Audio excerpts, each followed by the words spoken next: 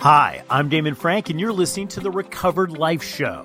Every week, we bring you a recovered life discussion about creating your weekly sober game plan and strategies on how to live your best recovered life. Remember, addiction is a life-threatening condition, and the information in this discussion is provided as a resource only and is not to be used or relied on for any diagnostic or treatment purposes. This is not a substitute when professional diagnosis or treatment is needed. Now, let's jump into the discussion. We'd like to welcome everybody to Plan Your Sober Week with Damon and Christina, a recovered life discussion. We meet every Monday and we plan our sober week. We talk about our week ahead, how our weekend went, different spiritual principles and recovery principles that we're focusing on. How you doing, Christina? Happy Monday to you. Oh, I am very good. Can you hear me? I can hear you. Oh, good. I am well. I'm happy to be here. And yeah, it's a good life, sobriety. How are you? Everything is going well. A little insanity. I think I told you, Christina, we adopted a puppy. She's a little bit more than a puppy. She's 1 year old, and it has just been a lot of work over the last couple of days. So I have had my hands full, and I have been trying to exercise patience and also a large amount of energy. Try to tap into a large amount of energy. Right. Because having a puppy is a lot of work. They are puppies a year old still. I think they are until they're almost 2, but I don't know the official line. Well, let me tell you, it has been quite an adventure the last couple of days. I have had to use a lot of recovery principles to not pull my hair out. But it has been good because it's got me up and going earlier in the day, which is something that was one of my goals that I was working on. I'd like to welcome everybody. We're going to invite some people up here in just a second to have this discussion. Just a couple of ground rules here with the Recovered Life discussion before we jump into this. We are all about sharing and caring, guys. So we want to hear what you have to say. It's not just what Christine and I have to say. It's really about the community. So feel free to come up, raise your hands. We'll be calling people up on stage to talk about some of the things that we're going to address today in Plan Our Sober Week. The other thing is that we just ask that you be respectful when you're, referring to other people and yourself. And we also ask that you just use your first names. Except for Christina and I, we're fine if you use our last names. This is recorded here on Clubhouse and using our podcast. So just using first names and protecting people's anonymity is always good. Christina, so tell me, we're in July now. We had a really great podcast that dropped this morning on that was all about finding your passion. I was thinking about that podcast we did this morning, and it's such a huge topic in recovery. It really is. And I feel kind of like I'm an imposter sometimes when we have these discussions, although I guess I could come at it that what my passion is to help people. And I always wonder, especially from an addiction standpoint, if passion is dopamine seeking. I don't know. I don't know exactly. Because I feel the longer I'm sober and the longer I work on my recovery, the less, I don't want to say excitement, that's not the word, the less drive, the more I'm in a surrendered position. And so sometimes when I hear that word passion, I don't only think of what it is that I love to do. I also think about the energy behind the word. And I wonder if other people think that too. Absolutely. One of the things that we discussed on the podcast this morning, and guys, if you do not subscribe to our podcast, please do this. Please do that. We've got, 6 episodes a week that we're doing, 2 or 3 are just with Christina and I. And this one we were talking about passion. And one of the things that we brought up is a couple of things that I thought were really helpful in retrospect, looking back on this. Is one is that sometimes there is no one passion, Christina, right? It's like for me, I shared in the podcast that I've had multiple passions. And sometimes passions have, I shared one on the podcast of a family project that we're working on, that sometimes passions have a beginning and an end for me, right? Like, I'm excited and I'm passionate about it, and there's a period of time, and then it's kind of complete with that. Other passions I've had, like service and recovery and stuff, they've lasted a longer time. Some of my business passions that I've had or hobbies have lasted, a longer time. But I think a lot of people are afraid of passion because they really feel that they've got to pick this one thing. You know what I mean? This one thing, Christina, and that's what they got to stick with their whole life. Yes, you're right. You're right. I can remember, you know, I'm 50, almost 53 this year, and I remember being told, find your passion, you'll never work a day in your life. And I just don't think it's as simple as that. I love that you're bringing up the time constraint, because maybe that is something, no, there is no maybe about it. That definitely is something that I thought that it had to be the thing that I was going to do for the rest of my life. And I think a lot of people, when we get into recovery, we become passionate about recovery. And like you said, that doesn't necessarily go away. But yeah, there's a lot of times where, we have these interests and hobbies. And now people on average are having 3 careers a lifetime. So I hope that's changing. I think it's good. It's a good conversation topic.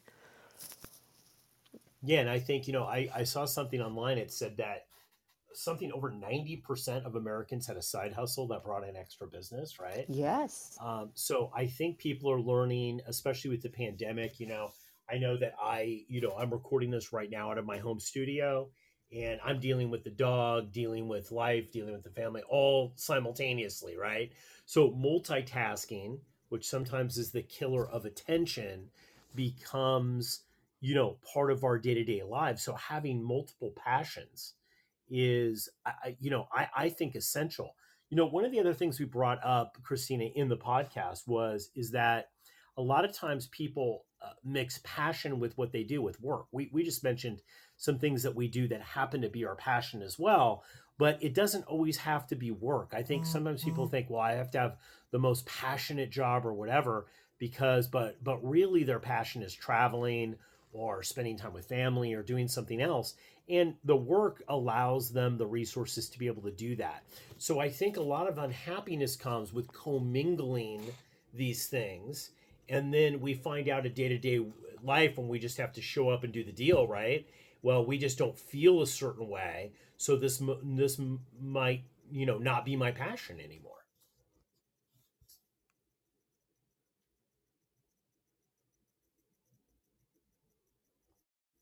I'm going to start bringing some people up onto stage and putting some invites out. You guys are in the Definitely. Recovered Life Room, and we're talking about planning our sober week. We go over kind of things that we're focusing on. One of the things I'm going to be focusing on is what we said in the podcast, which is finding my passion. Harnessing into my passion, doing things that I am passionate about, making sure that I'm carving out time to be able to do that. What other things are You you know, working on this week, Christina? well, real quick, I want to share. I thought I was unmiked a few minutes ago. I'm an amateur on Monday mornings, but one of the things that I found interesting, because I wanted to look it up. What is the definition of passion? And I think it explains why I get more nervous around using the word. It's a strong and barely controllable emotion. And I'm like, okay, I don't know if that's my goal so much anymore, but I definitely want to enjoy and love my life. And, I love Mondays because we do sit down and kind of I put in the old days we used GPSs, put my kind of locator on what kind of week I want to have. And definitely this week I want to be able to still stay in the surrender mode and show up for my commitments, because even though there's a part of me that gets real lazy in the summer and wants to, when you were describing your life, I thought, well, yeah, that's kind of normal over here for sure. And working from home just means that you're doing both jobs at the same time. And so I always try to look in and take each day in a much more surrendered place. I don't have any huge projects outside of what we do here in Recovered Life, and I'm okay with that. I'm okay with that. Getting back to the basics every week. I know I sound like a broken record, but that's what settles me and that's what allows me to really be here and now in the moment. Love that. I love that. I like that you talk about basics. I did a volley today for our volley community. I did a little video volley this morning on the Daily Drink of something that I was working on. I've been kind of diving in a lot. I think, especially, in regards, one of the great things about being a coach is that you can, you can dive in a little deeper on topics sometimes because it's part of your work, right? It's part of what you're sharing with other people. Sure, it's our job. And it's our job, right? Is to dive deep and to go a little deeper. And one of the things that I've been doing too is that, I found that I went to a 12-step meeting this weekend and I was there and I found myself rather bored. I'm going to be honest. I found myself rather bored. And I felt like the whole room, it was an online thing. I don't know if you've ever been to one of these, Christina, where it's like part live, and this one takes place in a pub in Santa Oh, Monica. like a hybrid? So it's cool. They have like a tablet or something, and it's like on a swivel, and they're in a circle. So you're there with them, but they're also online. There's a lot of people online as well. And I found myself in the middle of it, people kind of going there a little bit, right? But they would refuse to go deeper, right? Right. Like they stopped at an area. You know what I'm talking about? And and I found myself now with my recovery more talking about the superficial stuff of recovery. Um, it's not that it bores me. Obviously, we do it, right? But I get a little frustrated sometimes because really, I think it's about the deeper conversations that really move your recovery forward, right? Like, we don't really want to get sober and be in recovery to just barely make it. You know what I'm saying, Christina? Like Right. that bugs me a little bit. Like that's always bugged me about recovery is that the just like I'm not talking about getting back to basics, but I'm talking about stagnation. Does that make Sure. sense? Sure. And just like saying things.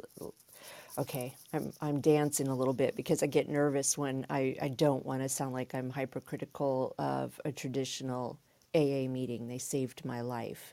But for me specifically, within a couple of years, I needed to find more conversations and more reality. I always questioned rooms that they were always, in the I got sober, and two things. Either I made it today and this is the best thing I did and this is all I need to worry about. That always felt a little unrealistic to me, though I do understand the singleness of purpose. But also the meetings that were like, nothing bad ever happens to me, and I don't struggle, and everything is okay. And I've never been much interested in either one of those meetings for a long period of time. And so I love places for my sobriety and my recovery where I can go and talk about, I don't want to say deeper, but different areas of growth and different areas of need. And maybe that's why I ended up, being somebody who is very passionate about codependency recovery, because that just felt like the healing that I was looking for. But I do understand what you're saying, and it is important for us. I mean, like I've said over and over again, the singleness of purpose for AA is to get you to quit drinking. And I did that, luckily many years ago through grace and hard work and being willing to get straight with my history. But I wasn't going to stay sober if I just focused on that. I needed to have much more, many more options to go deeper. Yeah, and I totally get that, and I think one of the things that's interesting about 12 step groups, and again, I've been in 12 step meetings, honestly, where the whole thing has been very deep. They've dived down really, really deep. And if you didn't go there, they didn't want you there, right? Like, so I think it's just finding the right situation. But I think one of the things about when you kind of harness your passion, you know what you're doing, you're on the path to recovery, right? Um, Having these conversations that are very superficial. And I also understand too that some people are coming in, they're not going to be able to handle the deeper conversations, right? They're still in the conversation of should I drink, should I not drink? And I totally understand that. Like, and I think that that's a good thing to have. Somebody was there for me to be able to do that. But I think being able to kind of challenge yourself that you go deeper. One of the things that I was looking at is that one of the things I talked about with the daily drink today was setting your mood to match your vision, right? And why I think that's important is I think so many times we think we have a vision about what we want to do in our recovery, right? And it's, this is where we're going to be, this is who we want to be, right? And we're either modeling that because we've seen it in someone else, or we are, we've come up with that ourselves. We decided these are the characteristics and the traits and what I want to try to create in our life. And then we go about our life just doing things, right, to be able to do that. But I think mood is such an important part of that, right? Like, who are you when you're doing that? If you want if you want to have a bunch of love in your life and people around you that are like that, your mood's got to be set so that you're going to be able to attract that and radiate that. And I think so many times in our life, people are, they want to be taken seriously, but their mood is not serious enough, right? They want to have a good time, but they're always grumpy, right? Their mood is. So one of the things I've been working on this week and really diving into is, does your mood match the vision of what you want to do, right? Are you setting a tonal mood out there of your life that's matching what you say you want to do, become, and believe, right? Like, does that line up? Because I think so many times the easiest way to be able to change our emotional state or our physical state is to be able to change our emotional state, right? And I know I've devoured any kind of information that is in this area over the years in recovery, because I know that that is true. That the ability for me to be able to change my emotional state and to be able to tap and to have that mood match the vision of what I want to try to do is where it all starts to come together for me. So, what do you do to improve your mood? Well, I think that's a really good question. I think one of the things that I do is I have to kind of stop and pause a little bit. And I use basic NLP things where I harness myself into a mood that I've had like that. So if I wake up and I feel a little disoriented, or I feel grumpy, or I don't feel motivated, I will take a time, I'll take like just a minute, 30 seconds, I'll close my eyes. And I have times in my life that I've harnessed what that feeling feels like, and I'll go back to that period of my life. Okay, if I'm not feeling empowered, what I'll do is I'll stop for a minute. I'll say, man, I'm Mm-hmm. feeling overwhelmed and empowered. Okay, well, when was a time that I wasn't feeling like that? When was a time that I felt the total opposite of that, where I was empowered and everything came easily? I will close my eyes and I will walk through what that felt like during that period of time, from the beginning to the end. And sometimes I have to do that a couple of times. And what I find is that will change my emotional state. So much of a great recovery, I think, Christina, is awareness. It's really, I believe sobriety is a consciousness. And that's what really people are talking about. But there's a consciousness for everything out there. Right. You say mood, and I think the way you describe it, for me, it sounds like the vibration, like, and I'm sure they're the same thing, and I just never thought about it like that. But I do that very similarly, and I think emotion includes motion, and it includes your physical stance. And I know, I've watched a lot of information around, doing things because I have a nonverbal son. And so one of the ways that I can help him is by, modeling to him things that he can do with his physical body that will help him kind of, increase his vibration or better his mood. And, there's, of course, that famous TED talk that's done that has all the psychological tests behind it about doing the Superman pose. And, for me, it's a stance of sometimes opening my arms very, very wide and taking those deep breaths, and also visualizing, like you were saying, the times that my nervous system felt different. And yeah, I mean, I don't know. Do you think that's where the saying "fake it till you make it" comes from? Well, here's the thing. I'm so glad that you mentioned that, Christina. And here we're gonna really get into this here, right? Let's Okay. dive into this because you and I have had private conversations about this. Mm-hmm. One of the reasons why, one of the reasons I think why 12 Steps has a bad rap, and also just things on Clubhouse too, like sobriety rooms and things like that, is that people will walk in and they'll catch a vibrational energy. Mm-hmm. Now, we know this as coaches. This is true. Religious science is very big on it, science of mind, new age stuff, which a lot of where they derive some principles of recovery of 12 steps came from the Sermon on the Mount, and all of these kind of at the time were very new age thinkers, right? um, and one of the things that we know for a fact, and this happened long before AA, there were communities of people out there. The community would keep you sober, right? And I don't think, in my interpretation, I don't think that that's really what the big book says entirely. It mentions the community, and the stories are of the community. I think the community is super essential in being able to have long-term sobriety.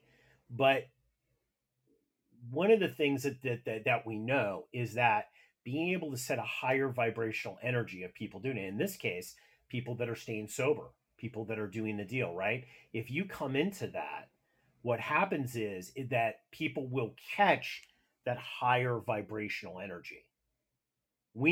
I know this to be the case because it has happened to me. That's why a lot of times when they say, fake it till you make it, in my thing, when I'm talking about mood and vision, I'm not faking anything because I have been in a time in my life where I have felt empowered, that things came easily, that that opportunity and money and resources just came to me without hard work. Just came to me simply because I was in that vibrational energy. So it's not unreal. I've experienced it. Everybody's felt empowered in their life or had a sense that everything was going to be okay at one point in their life, probably, right? So when you say fake it to make it, I say no, we're not faking it to making it. We've had that experience, right? And even if we haven't had that experience, right? If we haven't had that experience, we can use other people's experiences and trust and have faith that they've had that experience and tap into their vibrational energy. And that's not faking it either, because I believe people when they've come back from really unsurmountable things and been victorious. I believe what they're saying because I know them. So I can use that vibrational energy and tap into that to change my mood, if that makes sense. Totally. Totally. But I think you're right that that won't be the only thing that keeps you around. No, I think ultimately you have to do the work. I think, and we see this on Clubhouse, Christine. I know this is very unpopular, and people will leave the room when they say it, but like they found a group, their vibrational energy's been raised, they've gotten a few tools, and then they feel like, okay, well, I'm fine. And then they move outside of that vibrational energy and everything collapses, right? Right. Um, and this is you and I know this in coaching. Like if we're going to get right down into it, one of the things that we have to make sure at the end of the day, I found that when people relapse at the end of the day, they don't relapse in an AA meeting. They don't No. relapse on their therapist's couch. They don't Right. relapse in a clubhouse room. They're by themselves, right? So Hmm. you're going to have to be able to sustain and have the tools and the recovery to get to it, because even if you're tapping into other people's energy, and let's face it, I tapped into other people's energy. I didn't really believe that I could have long-term sobriety, but I started to believe the people around me that were telling me that I could, right? And I tapped into their vibrational energy. It took me long enough until I could do the work. Yep. Yeah. You're so right. It's very interesting to think about. And to get back to what are my intentions, I love to have conversations like this. I love to dive deep and thinking about, you know, what we do on Mondays. I really enjoyed the reminder of setting my intention and my vibration slash mood to be in places in which I can help others. And it sounds so funny because I'm a codependency person. And, when you first start your recovery in codependency, it's very, very confusing because, what I used to do when I helped people was manipulate, right, and try to control. And now it looks very much like being a person who is invited into somebody's life and or they ask to come be part of my life, and I show up where everyone has an idea of that they want to grow together, and I also have an individual dedication to being good and kind to myself. So I love this. I think control, Christina, um, our ability, as alcoholics to revert back to the sense that we're feeling out of control or need control. Look, we know that most personal drama comes from trying to be able to exert some sort of level of control when we feel that we have no control, right? If I look back at my life and I said, okay, where did that go wrong? A lot of the times is it was powerlessness, not feeling okay in powerlessness, right? And one of the things that I try to do every week, is to try to reset myself, is to understand that the feeling of powerlessness isn't going to kill me, right? Because I don't like it. Like, I share this all the time, Christina, that I really dislike powerlessness. Like, I think this would be a Yeah. really great recovery, would be amazing if three things could happen. If I could have the power, life wasn't unmanageable, and I could drink. But all three of those things I can't do, right? So, that is the thing at the end of the day, right? It's like you got to feel comfortable with not being in control of the situation. Well, with not thinking you're in control, right? Yes. Because, what we end up learning in recovery is that we never really were in control. Well, it's the illusion of control, I think, that is the dangerous part with alcoholics, right? We believe that we are in control, right? Same thing with codependency that I've learned from you is, right. I mean, in codependency, we believe that we're actually calling the shots and it's for our own good. But really, at the end of the day, um, it's the opposite of that. Yeah.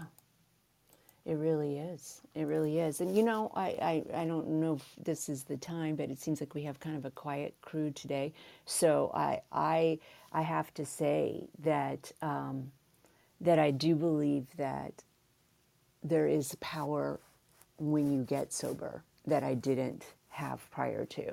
And so it's one of those paradoxes to me, where I am powerless over people, places, and things and other people, but I don't feel that I'm powerless over myself. With physical sobriety, I had more power than I ever imagined, you know? That was restored, where I actually got to make decisions based on I got to make those everyday decisions on where my body was going to be and what I was going to do. I always find that kind of confusing and a little tricky, especially when you're new in recovery. Yeah, I think look, the whole idea of powerlessness and unmanageability, I think, is at the core. One of the best lines in the big book, it says the lack of power was our dilemma, right? Not being able to have control over the situation was our dilemma.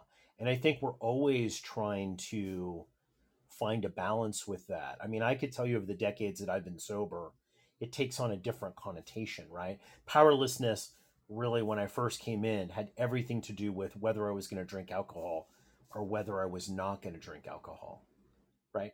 Unmanageability was exclusively, when I first came in, a conversation about whether, the wreckage basically of addiction. Powerless and unmanageability have nothing to really to do with those two topics when I talk about it now, right? So, one of the amazing things about these core principles, Christina, I think I'd left a message for you on this the other day. Is like one of the amazing things. And I say this on volley all the time. One of the amazing things about these core principles is no matter how long you've been sober, they reinvent themselves in your life. I find that to be pretty amazing. That's a heavy thought. I know we have Alexis up here, so I want to make sure there's time for everybody who wants to come up to share about your thoughts and share a little bit about yourself and let us get to know you if we don't know you and support you. But yeah, that's some deep stuff that you just dropped, Damon. Hey Alexis, how you doing? Welcome to Recovered Life. We're talking about planning our sober week. What do you have to share? Oh yeah, thank you for holding the space. Thanks for having me up. You were talking about powerlessness, and I think I was in a room earlier, and I was kind of like, hesitant to get up and say anything, and I don't know when you start talking about powerlessness, and it's something about, that's one of my goals is to share more. Sorry, I know I need to finish my sentences before I put my parentheses in, but so yeah, something about being powerless and sharing. You know, being vulnerable. It's a hump that I have to get over and just start sharing and giving up that control of, oh, if I'm silent then everything's perfect, but if I open my mouth, who knows what could happen. So just wanted to say thank you for holding this space. And I struggle with recovery and giving up that control over lots of aspects of my life. And I mean, I trust that I'm going to do the right thing, but it's just there's anxiety built with that, with doing it and sharing. So just thought I'd share that. I can't really stay very long, but thank you for having the space and having me up. Thank you, Alexis. That's awesome that you came up and shared. And yes, I know what you're saying and how that applies to my life. So I can totally relate. Sometimes I too will stay mute and quiet and have that anxiety feeling. That I mean, it's so much less. But as Damon was sharing, and I want to make sure that I get back to asking you that question now that the sirens are gone over here. It does resurface, and it's always interesting to me. It's like a new level of healing that has to happen, And I, really try to not compare myself to others, and at least have one or two people that I can share things with if it's not at a group level, and always to be known. I really believe that secrets, even if you're just keeping the secret of yourself, help help me to stay on the edges. And so even having a couple of people that I'm very connected to when I'm in more of an introverted place and need to heal and protect myself for a little while is helpful. I want to share something before we go to the next speaker, Christina, and thank you for that perspective because I think it's so great. We had in the comments somebody wrote, "I'm nearly 8 months sober. For the last 2 weeks, I feel less powerless over alcohol as I seem to suddenly have triggers that I thought would not return."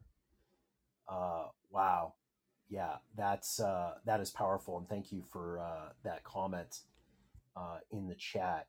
You know, powerlessness with addiction, with an actual substance, I think is very tricky. Um, Obviously, there's this illusion that people that with addiction have that our fellows that do not have addictions don't have, right? So this seamlessly never ending ability to recreate the story that makes alcohol and drugs favorable. Well, it wasn't that bad. Well, it was just a situation. It was just because of these people. It was just the time in my life. Things are different now. Um, it was just because I was underweight, overweight, right? We have this ability, alcoholics have an ability to be able to recreate the history, and we all have a broken relationship with alcohol, right? And so I think one of the things that I've learned, and Christiane, I'd love to hear your thoughts on this because I think a lot of people that listen to the podcast, a lot of people in their rooms, they feel uh, uncomfortable saying that they've been sober for a while, but now are starting to kind of think differently about alcohol, right? And sometimes it's like, well, maybe it wasn't that bad, or or maybe I can drink again, or what, right? I think this is an alcoholic trait. If we didn't have this, we would not be alcoholic, and I think that's the first thing. But I think really, this is a great time when these things have come up in my life to work on to work on that self talk and to be able to actually go into a place of acceptance. Typically, when things like this are happening for me, the feelings that this person shared, usually I'm in a place of non acceptance. Um, Christiane, I'd love for you to share your experience with Sure. this. Is it similar to what I went through? Well, and for me, I use a different language around it. And first, I'm so impressed and proud of the person who shared that, because we don't talk enough about triggers in rooms of recovery. And I think it's important to remember that, the words of AA are cunning, powerful, cunning, baffling, and powerful. Or I can't think of the order that we put it in now. So what happens when you've been on the planet for a little longer. And I want to share that specifically, I have had years where I didn't have a trigger. I've had years. The longer I've been around, I can look back and say, wow, I really didn't think about drinking. And then, I recently last year went to a comedy show and was around people drinking. It's like a 2 drink minimum. And I remember there was a craving of mine, and I'm 25 years sober. And so I think it does happen. I think that what can happen next after it. So, like Damon was saying, you have to accept, I had to accept I am an alcoholic, and I heard that. And I remember the first time I shared it, I was mortified. Like somehow I mustn't be doing my recovery right, because people don't talk a lot about the cravings unless you're maybe newer.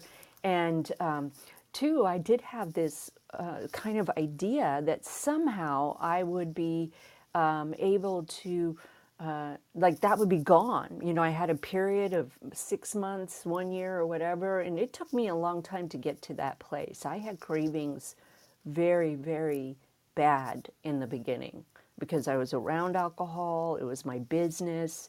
Every friend I had alcohol. And so there were times where it was very, very difficult in the beginning. And that, you know, I stayed in that business for a long time. I want to say that the most dangerous part is that when shame enters into it. And so it's very helpful for me to have, like Damon was saying, the acceptance around that my physical body will crave alcohol, that my brain is very powerful, and there is an actual physical addiction that is going to stay there. Same thing, although it's not as deadly, but the same thing, you know, I used to be a smoker. And sometimes I wouldn't think about it all, and then I'd smell somebody light up a cigarette, you know, in the house next door, and my body would react. Once those nicotine receptors are put on, they're on forever. So I think that everyone has cravings, everyone has triggers. If you truly struggle with alcohol addiction, and that it's important to remember, you know, what needs to happen. It's like, for me, it's kind of like a friendly reminder that, oh, yeah, I got to get back into my studies, and I need to connect with a few people, and I need to get into some rooms and start saying I'm an alcoholic, you know. And that's the way I kind of look at it now. The shame that may come out of it is the most dangerous. And I hope that's helpful, but I'm really, really glad Absolutely. that we shared that. You know, I am glad that you mentioned too about the stigma around this, because, you know, I found that in many 12-step communities, or just in life, if you're an alcoholic and you're around people who are not alcoholics, even, right, family members or friends, if you say that you have cravings maybe over 3 years, right, after 3 years, there's a little bit of a stigma I think people put on that. And I remember, like, I've shared here in Recovered Life, and I've shared, you know, on the podcast, that the worst time that I had in my recovery with cravings was at 16, 17 years. It was the worst, right? I had a really bad time at that time. And I'd been years without what I would consider bulletproof, right? I wasn't bulletproof, but it felt like it, right? And then out of nowhere, these things came. And I think one of the biggest things that I learned from this, Christina, was that, and I hope anyone that's listening to this really grabs this, because this will save you a lot of heartache. Is I beat myself up. I started telling myself, well, if I'm feeling these thoughts, if I'm feeling these things, something might be wrong. Something's wrong with me. I'm not doing it right. And it took me, it took a lot of convincing from people who had way more time than I had, to set me down and be able to say, listen, um, this is our experience with alcoholism. There is no time limit. What this proves to you is that you're still an alcoholic. You have a broken relationship with alcohol. You had it when you were drinking. You had it probably before you started drinking. You had it when you came in and quit, and you have it now. My relationship with alcohol, how I view alcohol, will always be warped. I don't think about, you know, if I ever think about alcohol, I don't think about, hey, I'm going to sip a glass of Chardonnay and watch the sunset. I think about how much alcohol can I get and how much can I drink and where can I go secretly do it, right? Like that's still, like, if I have a flash in my mind, that is the flash in my mind. And I used to beat myself up for that. Now I look at that kind of in my third eye, and I say, "Oh, right there, that's alcoholism. Check that out. That's alcoholism." I define it, right? I define it and label it as alcoholism, and I make it so not personal. Yes, it's happening to me, but it's not me. That's alcoholism. And my ability to be able to identify that, has gone a long way. And I don't spend weeks and months and years, if I have alcoholic thinking, beating myself up for having alcoholic thinking. I move into the solution and into that vibrational space where that does not exist. And so, I would just encourage anybody, if you have this, if this is part of your sober week, planning your sober week, is to take a pause before you take the club to yourself, just to identify the fact that you can identify that that is alcoholic thinking means that you are in your recovery, you're doing your recovery, and your recovery is working. And welcome to Recovered Life Discussions. Plan your sober week. How you doing? Hi, Anne. Hello. It's good to see you. I'm yeah, good to see you guys too. I missed the room actually here and there. It's just been busy. Happy to be here, you guys. What an awesome conversation and thoughts shared.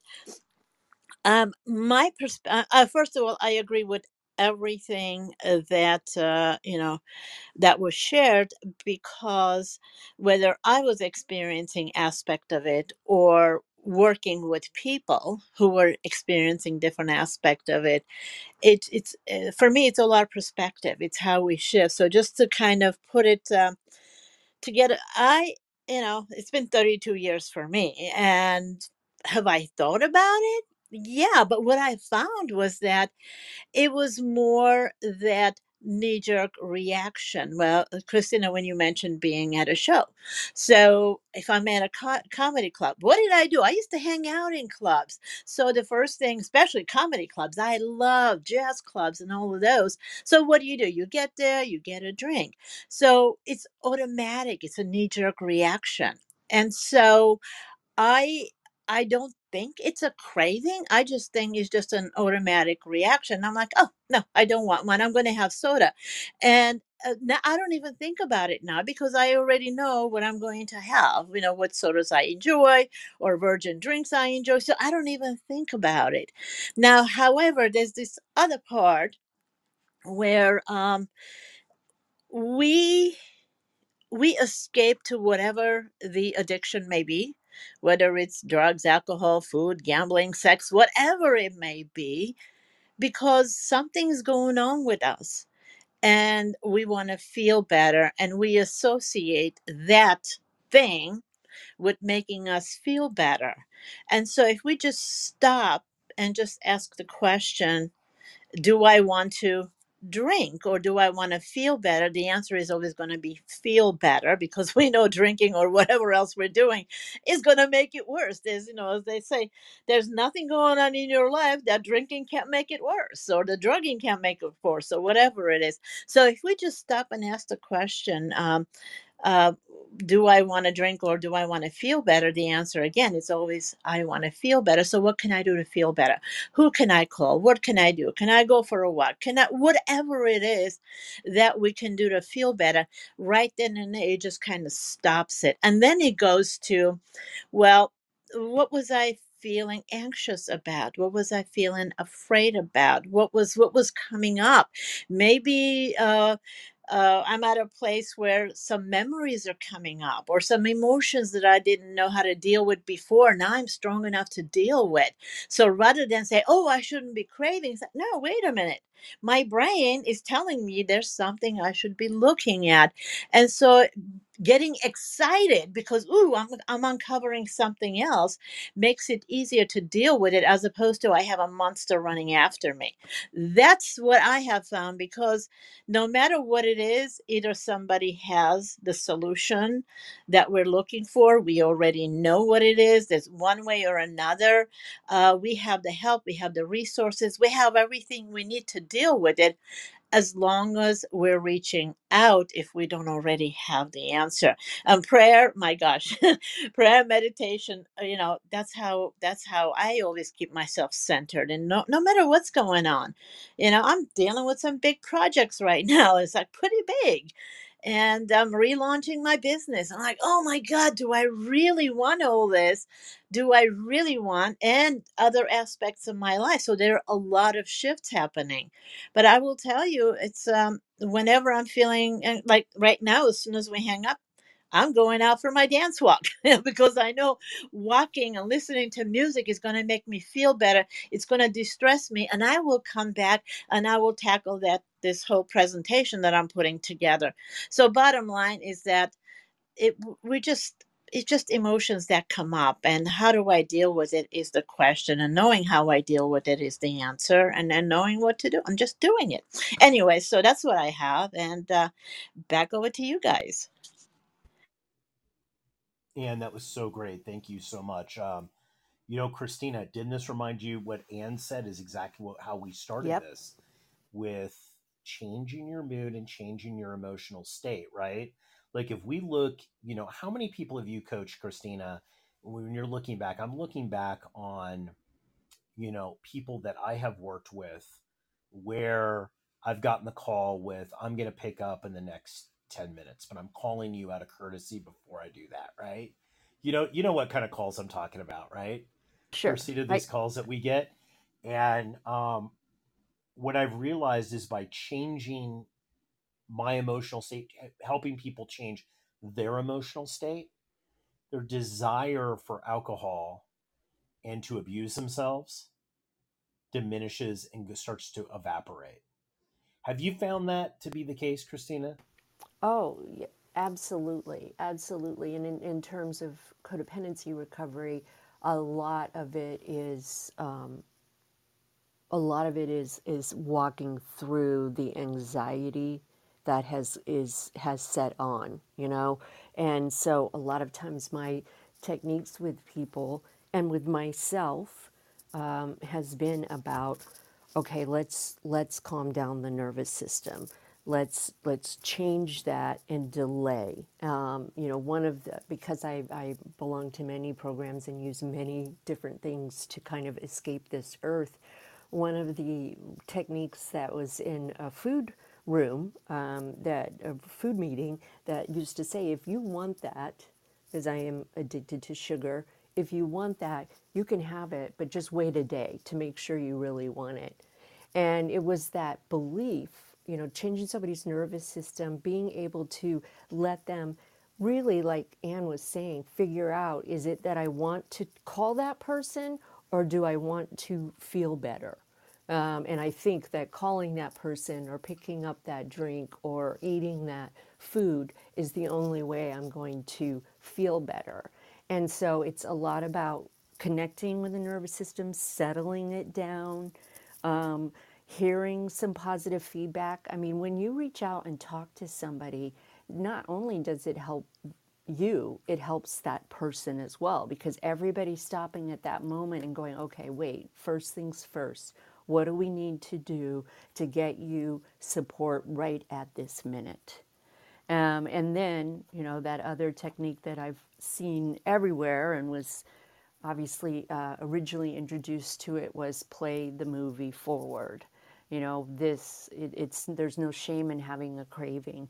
There's no shame in getting riled up or tied up and being put in a corner. A lot of times when I work with people, they haven't looked at everything that's happened, so they have this anxiety that these feelings are coming out of nowhere. And so sitting down and orienting and saying, wait, right now, you are absolutely okay. And first things first, you have to take care of your nervous system and your body. And that really, really helps people. Hmm. Helps me. Absolutely. I love that. The right here, right now technique worked for me every time. Right here, right now, I'm okay. Right here, right now, I'm safe. Right here, right now, I have everything I need. Right. That is such a powerful. And if you don't know that technique, please connect with Christina and I, because we will walk you through that, because that's such a game changer. Christina, I gotta bring up a comment that somebody put in and asked us our opinion on that. Somebody put, shame is 50% accountability. What do you think about that? They said. What's your comment on that? Well, I mean, without having dialogue around it, I'm not really sure what they mean. Shame to me comes from this idea and the belief system that you are a bad person, not that you did a bad thing. And so, I really believe that every person and on this planet, including addicts, you can trace back tragedy and and all kinds of terrible things to the one person who had shame to begin with and didn't know how to get help for it. So it doesn't make much sense to me, but I might be thinking at it from a different point of view. I believe that shame is an internal belief system that we have no value. And somehow who we showed up on this earth was not a good thing. We are just bad. I really believe shame Yeah. is the enemy. Well, I'm gonna go a step further with that, Christina. Um, I actually think so. Shame, we know something about shame energetically. Let's get back to the whole energetic conversation. Shame is the lowest energetic vibration, meaning if you're anger or you have hate or you have envy, that's a higher vibration than shame. We also know that people relapse and make bad decisions and are in misery in that lower vibration. So for me, I don't want to link accountability to a negative vibration, a lower vibration. I want to tag things in my life to a higher vibration. Because one of the things about the difference between shame and regret, or shame and feelings about yourself, is that shame is a feeling about who you are, not what you did. It's not about guilt. So guilt is even a higher vibrational energy than shame. So you could feel guilty that you did something, and that could make you accountable, right? I still don't even like that. I think it would be to learn that spiritual lesson and that you realize that you don't want to do that anymore makes me accountable, right? Because if I'm using shame, if I'm using guilt, right? So guilt would be what you did, shame is who you are. So if I'm constantly using shame and guilt to make myself accountable, what I'm really doing is just pulling my energy down. Okay. I'm moving into the space that I don't want to be. For me, that is what I want to do, is I want to move out of that energetic field into a higher energetic field of love, acceptance, willingness. And might I even add what I believe, my personal belief is that much of 12 steps is just bringing people to a place of neutrality. Neutrality would be better in my opinion, than shame and guilt. I don't want to have anything motivated in my life, right? I don't want to say, well, I'm going to do this because if I don't, I'm going to have shame and guilt. I want to say I'm not going to do this because I want to achieve this. I want to create this, right? So I think a way to be able to do that is to shift your mind. And if you wrote this comment, I really want you to listen to this, because I think this is important. If you keep feeling yourself being pulled there, if that's your mechanism to motivate your life, that's pulling your energy down.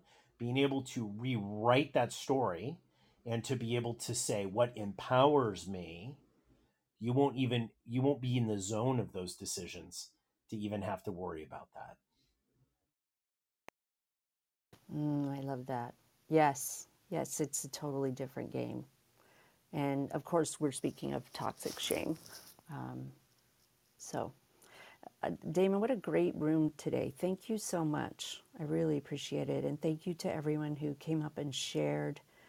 We will be back tomorrow. I want to remind everybody we're in the Rewire Your Brain room, where we take a look at recovery and addiction from a neurological standpoint. And we have been doing an amazing series on the Brene Brown book, Atlas of the Heart, where we will be finishing it in the next 2 weeks. And tomorrow is all about connection and making meaningful connections. So I'd love to invite everybody there. And of course, Wednesday, I will be having my Setting Boundaries room. And that is a keener look, a little more specific look on codependency and recovery and breaking your codependent patterns. Absolutely. And then Thursday, we've got Unstuck, and Anne, who joined us on stage here today. We co-mod that room together. Really great room. It's all about how to get unstuck in areas of your recovery. Everybody feels stuck every once in a while. So tune in on that one. It's going to be really great.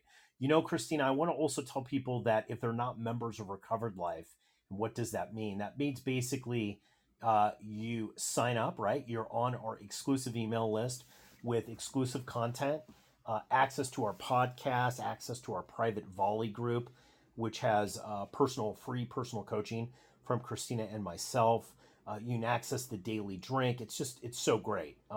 There's so much free and amazing content there that you could take advantage of to really take your recovery to the new heights, because that's really what it's all about, guys. And that's why we do our Plan Our Sober Week. We don't want to get sucked into the week, right? We want some intention going into our week. We want to say, look, maybe I'm struggling with some of these principles. How can I put that out? How can I weave that in to what I'm doing throughout my day and throughout my week, right? How can I be more kind? How can I be more loving? How can I, help people? How can I be more of service? Starting our week off with that conversation puts us there. Instead of starting the week off with, how am I behind? What didn't I do last week? What do I need to do this week? How am I a bad person? All that kind of stuff. We don't want to do that. We want to set our week out with some sort of positive intention that's going to get us closer to where we need to be. So I'd like to thank everybody for tuning in today. If you want to find out more about Christina and myself, you could go to info.recoveredlife.us, and there's links to our individual bios there, ways that you could book up a call with us. Christina, do you want to tell people about Recovery Breakthrough that we've got going on? Yeah, absolutely. Damon and I have a beautiful program called Recovery Breakthrough, and this is for people who are interested in taking their sobriety game up a next level. You get to work with both of us exclusively. It's 6 weeks, so it has a time frame. I know a lot of people struggle with the commitments, and with our new world, we are adjusting how we help people and how we work with people. So if you have something that has been a struggle, or you just want to get to that next level, have peace, have an idea of how to obtain a goal or fix, work toward fixing relationships, whatever you need, we are available. I'm very excited about it. It's a very, very cool premise, and it's tailored to you individually, where we kind of take all of our 54 years, no, we're older than that, aren't we, of sobriety between the two of us, and bring it to you specifically for you. So make sure to check that out. Get on an application call to see if you're a good fit for this program. And I absolutely want to implore people to check that out and look for yourself. Is there a place where you could get extra support and kind of supercharge your path toward the life that you really want, the life that you wanted to become sober for? Christine, I wish I had this when I was in sobriety, because sometimes we get stuck, and I think one of the cool things about Recovery Breakthrough is, look, how many times have we woken up on a Monday morning, Christina, and said, man, this is on my to-do list again. This is on my this is on my list again. Like, I haven't done this. And now this has been a year of putting this on my list, right? And what I like about it is it's really an incubator to be able to have mass transformation in a few weeks, right? And I think, Exactly. and people say, well, you know what? Hey, Damon, Christina, you're going to make me feel uncomfortable. And I say, yeah, but you're right. We are going to make you feel a little uncomfortable, but we're going to get you there. So would you rather just be uncomfortable once and then have it get there? Or do you want to just be uncomfortable your whole life and not get there? Right. And that's the thing you got to ask yourself, this slow bleed, because I think that's the thing that kills us in recovery is the slow bleed. It's the little cuts. And then soon we've bled to death. Right. I'm saying, look, let's go in, do that surgery. Let's get that done and let's move on. Right. So we can accomplish the next thing. I really wish that I had this option 25 years ago. So I do hope people will take their recovery seriously and invest in yourself. You can find out more about that at recoveredlife.us. We'd like to thank everybody for coming and planning your sober week with us. God bless you guys. Go out and live your best recovered life. If you are newly sober, trying to get sober, or you've been sober for decades and are looking to take your sobriety to the next level, the Recovery Breakthrough 6-week transformation concierge coaching program might be right for you. Have Damon Frank and Christina Dennis build a custom roadmap to get you on the path to getting what you really need. Receive hands-on concierge coaching and stay focused and productive with our daily check-ins. If you're ready to experience your recovery breakthrough and start the journey towards the transformation you deserve, book a free get-to-know-you call today and find out what is possible in your recovery. To find out more about Recovery Breakthrough and to book your free call, go to recoveredlife.us. That's recoveredlife.us.